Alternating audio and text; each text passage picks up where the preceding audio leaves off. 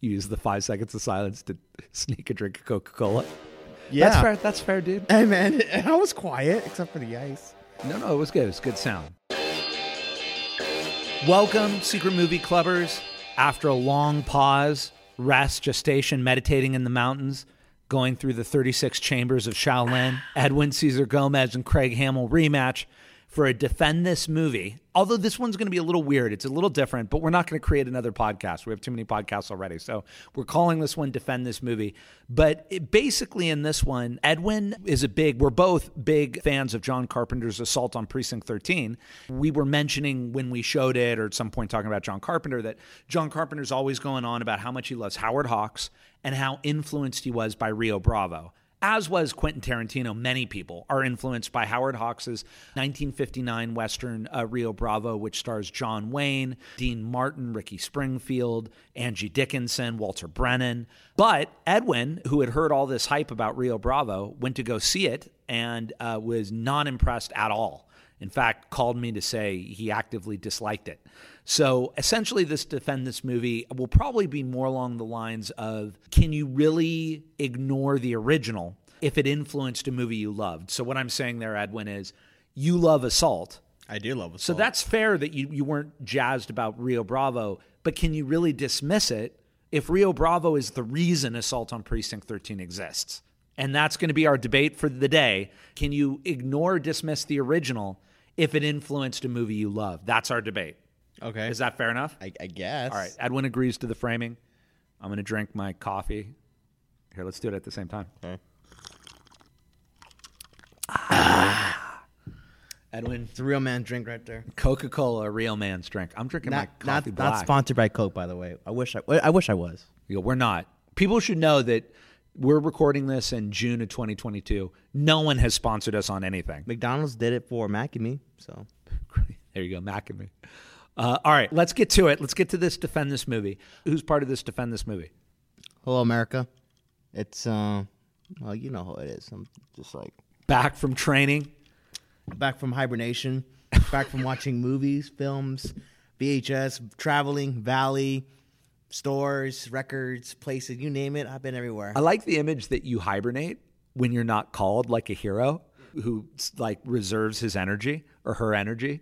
So you just go into a deep sleep till the world needs you. Exactly. And then you wake up and unfurl in your cave. What was Superman's place called? The Fortress of Solitude? Yeah, Fortress of Solitude. Yeah, so you're in your Fortress of Solitude surrounded by VHS tapes and DVDs. And records. And records, vinyl. Yeah, records. And then when you wake up, the first thing you do is crack open a Coca-Cola. Actually, no. The first thing I do is I put on a record. Oh, okay. And then crack open a Coca-Cola? Actually, no. Actually, I don't have any Coke at home, surprisingly. Is there a reason for that? I'm just too lazy to go to the store. Okay. I thought maybe because your dad agreed with me that Coca-Cola... Well, I have been ordering McDonald's and I have been getting Coke, so there you go. Oh, great. Great. Okay. Let's... and I'm Craig, founder programmer of Secret Movie Club. Always a pleasure to debate you, Edwin. Yeah, it's just... it's real something. Yeah. See, you can't return a compliment. I'm sorry, man. All you have to say is, hey, it's a pleasure too. But if you don't feel it in your heart, I don't want you to say something you don't feel in your heart. Edwin is drinking his Coca-Cola, so he doesn't feel it in his heart. Okay.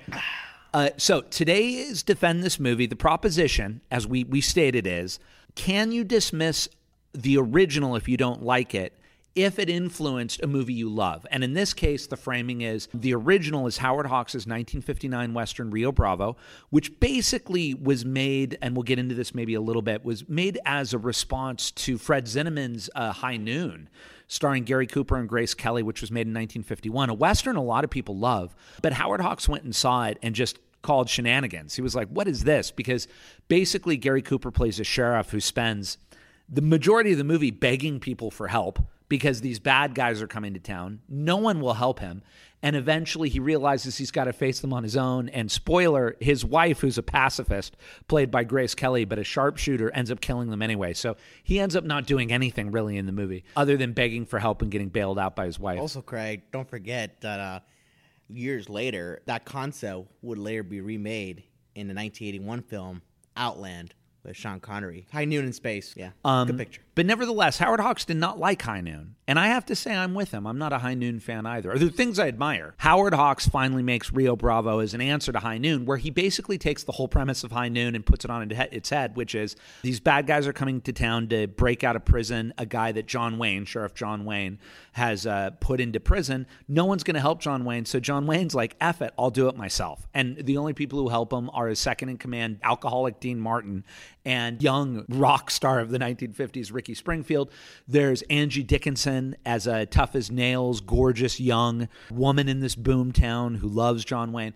And Walter Brennan as the salty, read the flippity flap. He's great in that movie. He's odd. Walter Brennan's great in anything. And actually had worked with Howard Hawks for decades and decades. One of the great character actors, Walter Brennan, who basically plays this salty old dude, Stumpy, who helps them too. But basically, they don't ask for any help. They just do it themselves. They don't run away. They know what's going to happen. They just get ready with what they have. So they invert the High Noon. Anyway, that premise would influence decades later, approximately not even 17 years later. We got to be careful about that. Yeah, because Salt didn't come out until 76. I think, yeah, and which means it was shot in 75. Yeah. And that's only 16 years after Rio Bravo. So it wasn't that long after. No. So 16 years. John Carpenter, making his second movie after Dark Star, says, hey, I love Rio Bravo. And he makes a movie, a low-budget movie, Assault on Precinct 13, which is essentially the same premise. These convicts go into a police precinct that's being transferred and shut down, and they have a prisoner there that this gang, it's like no gang you know. Even though the movie takes place in L.A., it's like a multi-ethnic, even though that's not really how gangs work in L.A., but everyone's in this gang, and this gang is going to try to break out their brother out of prison. Actually, that's totally wrong. Is it? Yeah, Sorry, you're okay. Am I butchering the premise of Assault? Yeah, you kind of are. Okay. No, the premise of the movie is a father and daughter are... Oh, right. It's father and daughter. Oh, and they kill him. They kill the daughter. Yeah. And then the father goes after one of the gang members, kills him, and they're going after him. And he hides on the police station. And with two prisoners come in because the third prisoner is sick, and they held in the, the holding cells. The holding cells, and next thing you know, the father comes into the police station, hides out there, and you get these swarm of dudes coming right for him. Forgive me. Yeah, you're totally right. I'm so sorry. What movie is that? That's me with dad brain. I'm so sorry. Because the scene where they kill the daughter is like... Yeah, brutal. Yeah, brutal and amazing. I can't believe I blanked that. So, but I just saw Assault. We projected it like 4 months ago. So I have seen it very recently. But nevertheless, John Carpenter, influenced by Howard Hawks, basically remakes Rio Bravo as a 1970s modern day. And then the thing there is that whereas the buddy-buddy relationship in the original is between John Wayne and alcoholic Dean Martin, here it's between a black police officer and a white prisoner, Napoleon, and they sort of form a buddy-buddy. And it's a little more ensemble than Rio Bravo because there are a number of people in the precinct. But nevertheless, when you see it, you can see that it's Rio Bravo. No, it's definitely Rio Bravo. And what influenced Carpenter the most was this idea of an action movie where there's a group of professionals in a contained setting who have to deal with an outside threat. Let's go with opening statements like we always do. I suppose I'm defending Rio Bravo in this instance because we both love Assault. Yeah, I love Assault. And I love Assault. We're not really disagreeing on that. We're just disagreeing on Rio Bravo. Well, one, I was hoping to love Rio Bravo, but I didn't. It goes on for way too long. It's too long. I didn't like John Wayne in this movie at all. The only characters I did really enjoy them all that was giving effort in their performance was Dean Martin and Walter Brennan. I love those two characters. John Wayne just being John Wayne. And Ricky Nelson's like, he's like, whatever. It's not really much of a siege movie that Carpenter did, actually. Because they're in a confined setting, but they're really outside, like, shooting up a storm. And the action sequences are not that great. But I enjoy Dean Martin. I think that's probably Dean Martin's best performance he's ever done in his career. And years later, Dean Martin will still do, you know what I mean?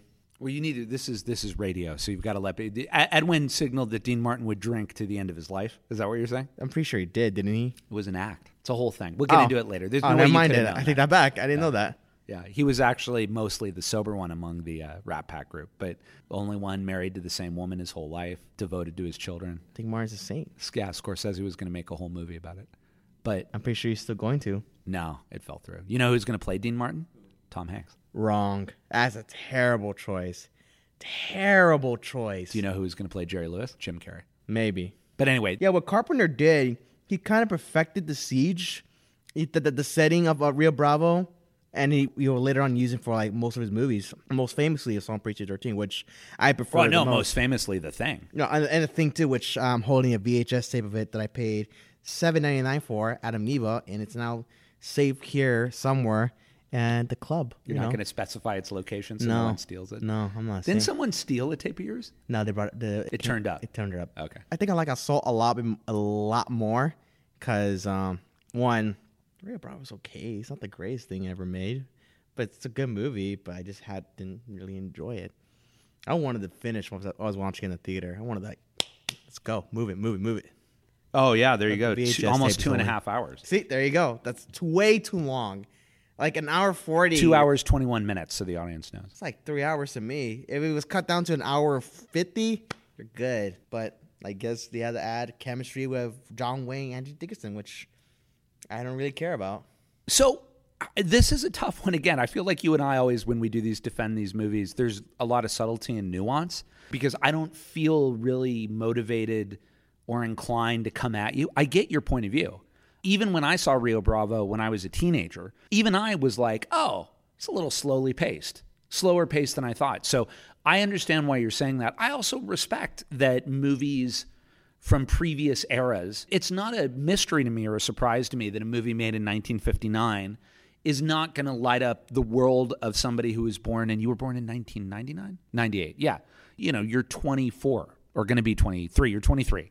I get that too. It was a different time. It was a different era. So I'm not somebody who's like, you have to like a class. I don't feel that. You like what you like, and you got to be honest about that. The only thing that I worry about, that I would want to find a way to say this in a persuasive way, because if you lecture people, that's never persuasive. But it's always important to remember that the things you love are often influenced by previous things. Oftentimes people are standing on the shoulders of giants. You know, if you love Raging Bull, you should probably know how influenced Scorsese was by On the Waterfront.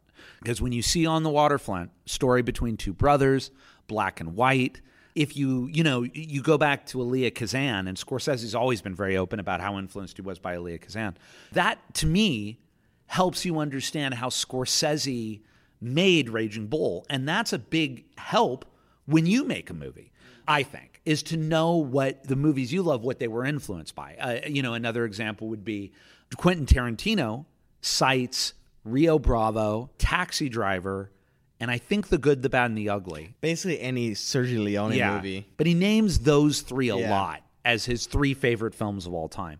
So if you love Quentin Tarantino, it behooves you to understand, well, why did he gravitate towards Hawks? Why does he love Carpenter? Why does he love Sergio Leone? Why does he love Scorsese? And understanding that helps you to understand sort of the mindset of Quentin Tarantino. So I would just say to folks, one of the things I hear all the time now, and I've heard it now for about 2 decades, a lot of people don't like watching movies that are black and white. There are a lot of people who are like, I just don't like it. There are a lot of people, Connor's even said this, who don't like watching movies before a certain year because they just don't really click in with that sensibility. Like Connor was saying, his favorite movies don't really start until the 1950s. Like movies from the 40s, 30s, 20s, he just doesn't quite click into that, whatever that sensibility is. And a lot of people also don't like to watch movies with subtitles. I love watching movies with subtitles. Yeah, I would want to find a way to persuade people. I don't ever want to persuade people that you have to like it, but I would persuade people, please give these things a chance because they'll make you a better artist. If you watch these things, you very well might really discover or learn things or feel things or whatever that you didn't before. And I think it's really important in filmmaking and in art to be open to everything. I guess my final argument would be, why shut yourself off from that stuff? It can only make you a better person, a smarter person, a more well-resourced person. And that's why I would just encourage, you don't have to like Rio Bravo, but you do have to understand that if you like John Carpenter, you should appreciate that Rio Bravo was made. Because if Rio Bravo wasn't made, we might not have any John Carpenter. And there's no way to prove that. There'd have to be like a multiverse where we can go to the there's High Noon. He could easily take it from High Noon. Isn't that what High Noon is the movie that Howard Hawks hated. I know. So and look what happened to that movie. It got influenced by Peter Hames for Outland, which is a lot better than High Noon. I would say so myself, because you got Sean Connery and on planet, it's like a moon of Jupiter. Isn't it? They're like construction workers and like miners. Miners, yeah. And next thing you know, one of these dudes are being killed off, and there's like this drug, and they got these like goons coming from another place to go get him because he knows too much. Honestly, Sean Connery's a badass in that movie. He's a badass in everything. Yeah, but have you seen Outland? That movie's No, I awesome. haven't actually. I'm not. There's a great tagline in that movie called "It's my duty to freak that booty." No, it's not. What's wrong with you? It's a great tagline. I worship the movie. There's a great Jerry Goldsmith track on that movie, which is awesome. It's in 70mm too, by the way. So just want to put that on your radar. Before or after the 70mm of Raiders of the Lost Ark? Exactly. Which I'm pretty sure it killed this movie when it came out, because it came out in 81. And then next, freaking Sean Connery missed out a cameo appearance in Chariots of Fire, which is a really sad thing he did. Oh, here it is. Even in space, the ultimate enemy is man. So they basically ripped off "In space, no one can hear you scream," and just the alien line. Yeah, but it's man instead of alien. Okay.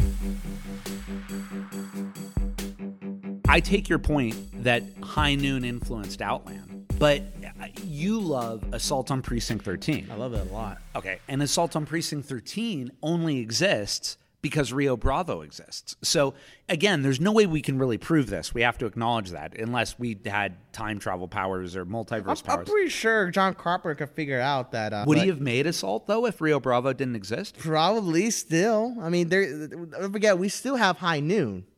And High Noon, it turned into Rio Bravo.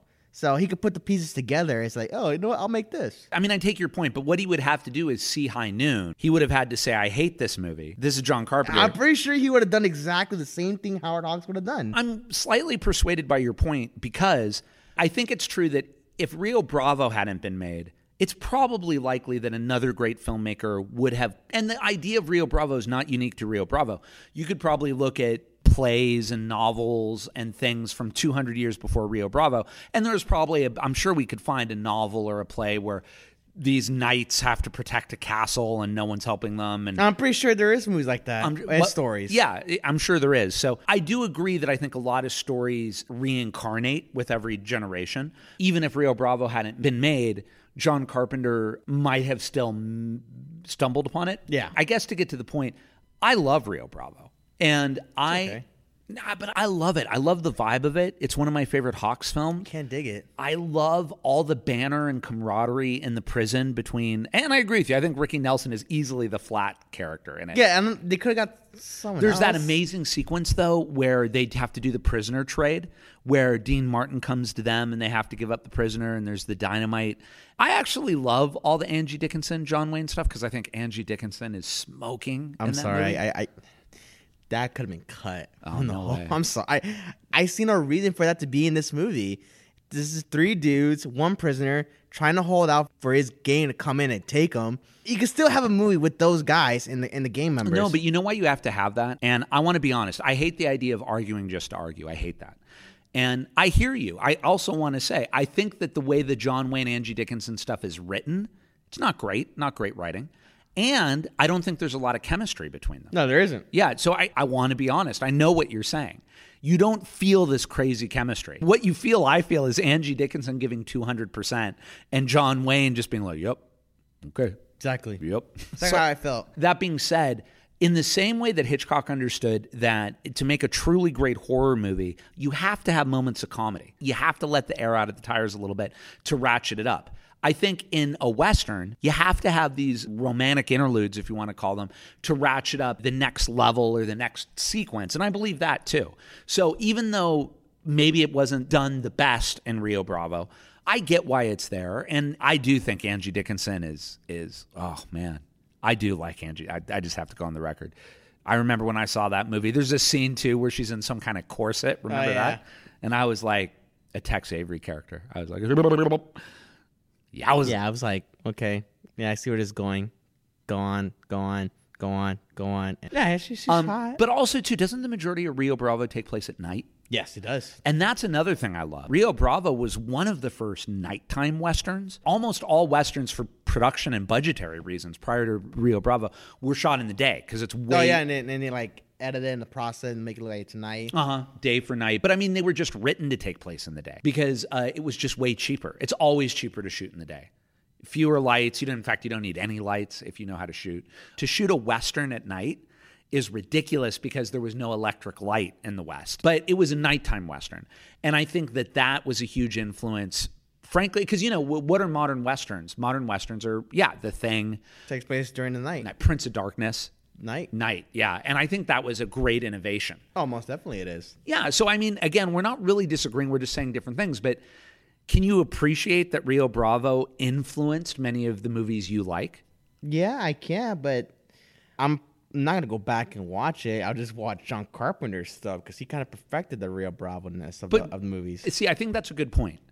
I'm not arguing that you have to go back and rewatch Rio Bravo. You saw it once. I did. Decided it wasn't for you. It was a good print. IB Tech. Ah, that's great. A little bit scratched up, but it was okay. Now, remember, you're also 23. Yeah. And you may, for whatever reason, see the movie again in 10 years.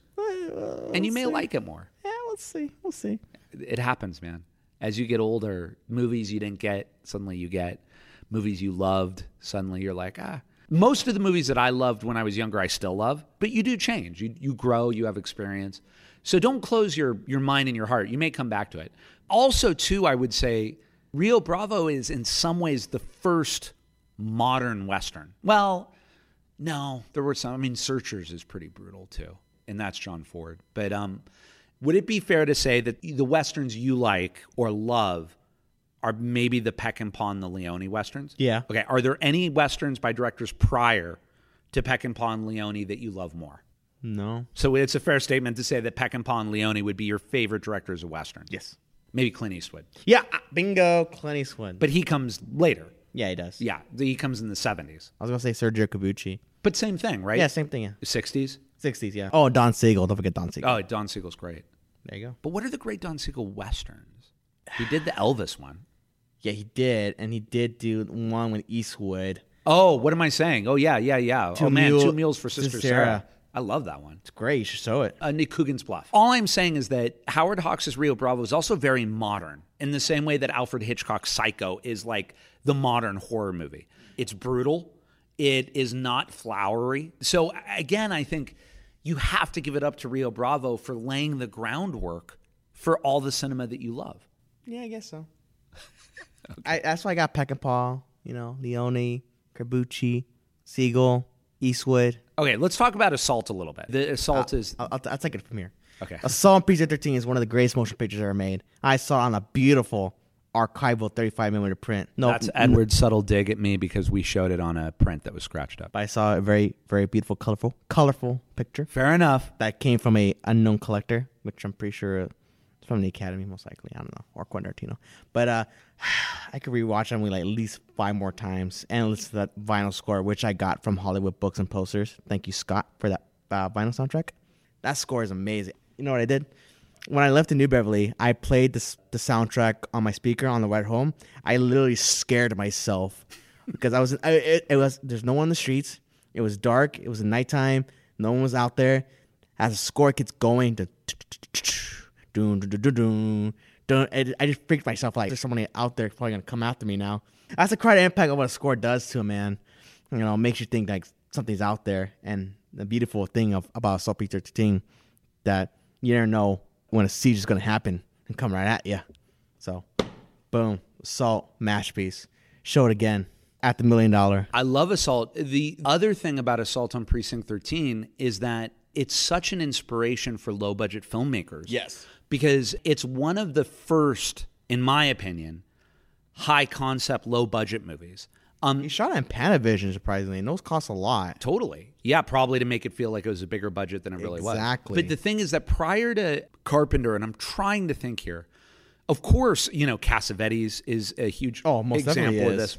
There were definitely people making low budget indies, for sure. I mean, there were people making low budget indies in the 30s. I mean, Columbia used to be known for they called it Poverty Row or something, because Columbia movies, they were always cheap. From the beginning of cinema, there were people making low-budget movies. But Assault, to me, is one of the few that I can think of where they probably had very little money, but they decided to make an action movie. And it's great. And you don't think about the budget when you watch it. No, you see what's being shown on the screen, and like, damn, they must have had a lot of money for this. But you realize, like, no, they didn't. They were shown on a low budget, but it feels like a high budget movie. But in reality, it was not. And so, again, I would just say that we love Rio Bravo.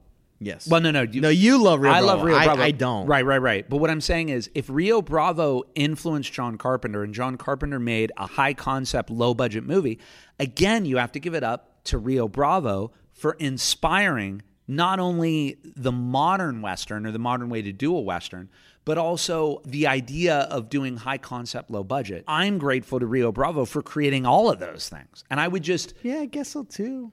Probably. But... I'm still going to look back at Carpenter a lot more, but I accept that Rio Bravo influenced a whole bunch of people to make their own little version of a Howard Hawks' Reservoir Dogs. It's City on Fire, but nevertheless, when you think about Reservoir Dogs, that is also the idea of professionals in a contained space where things are going wrong. Only there he inverts it. It's criminals, not police. Yeah. And the police are the ones who are going to come to the location. I never thought about it that way. Now I'm realizing it now. Hateful Eight is also quite possibly Rio Bravo as well. Oh, it totally is, because it's influenced by The Thing, which was influenced by Rio Bravo. Any closing arguments? Watch Assault. Don't watch the remake, though. That's a piece of shit. That one can burn in hell. For whoever made the movie, go yourself for making that movie. Okay, I don't feel that way. I've never seen it. I do. I've never seen the remake. You don't need to see the remake. But Edwin's point is well taken. What we're discussing is John Carpenter's 1976 American classic masterpiece known as Assault on Precinct 13. And I would just say to everybody who's listening to this, you don't have to love something, and you don't even have to go back to it again. Making movies is hard work. I love it. Sometimes the most enjoyable things can also be extremely hard work. But making a good movie is really, really, really hard work. It really is. You have to write a great script. You have to really direct the heck out of it.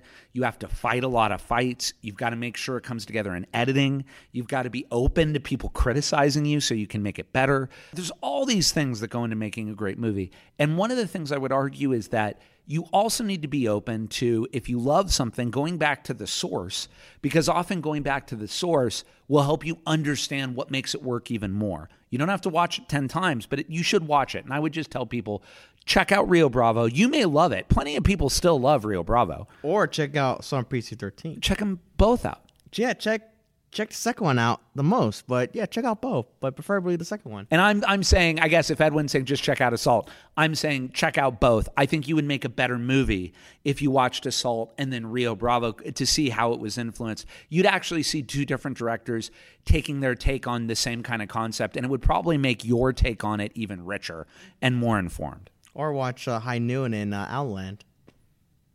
Outland's great. Or watch High Noon in Outland. And yeah, we'll see what movie you make. All right, Edwin, always a pleasure. Yeah, I guess so. Guess so too, Craig. Guess so too, Chief. Another Defend This movie in the books. Yeah. That somehow defies the whole premise of Defend This movie. I don't know that we really disagreed, but... Hey, this is your friendly neighborhood editor, Connor, from the future, telling you that while we have no events this week, next week, we are going to start announcing our October, November, and December. We also have our Lost Highway event in late September. And next week, in honor of our rescheduled Mike Mignola event that's been pushed to October, we're talking about Guillermo del Toro's first Hellboy and comics and films, a subject I'm excited about, with Secret Movie Club team member AJ joining us once again. So check that out next week. And then, as always, Secret Movie Clubbers, you can find out everything we're doing at secretmovieclub.com. Get tickets at Eventbrite at secretmovieclub.com. Write us at community@secretmovieclub.com. This episode, as always, is edited by our Chief Creative Content Officer, Connor Lloyd Cruz. Thanks, Connor. Yeah, thank you, Connor, for yet again trimming down. I'm looking here. It's 43 minutes Nice. of content. Connor, I hope, will probably judiciously edit this down to under 30. Just take out some of the curse words, but leave like one for me. Okay, peace. We'll see you for the next one. Bye, America.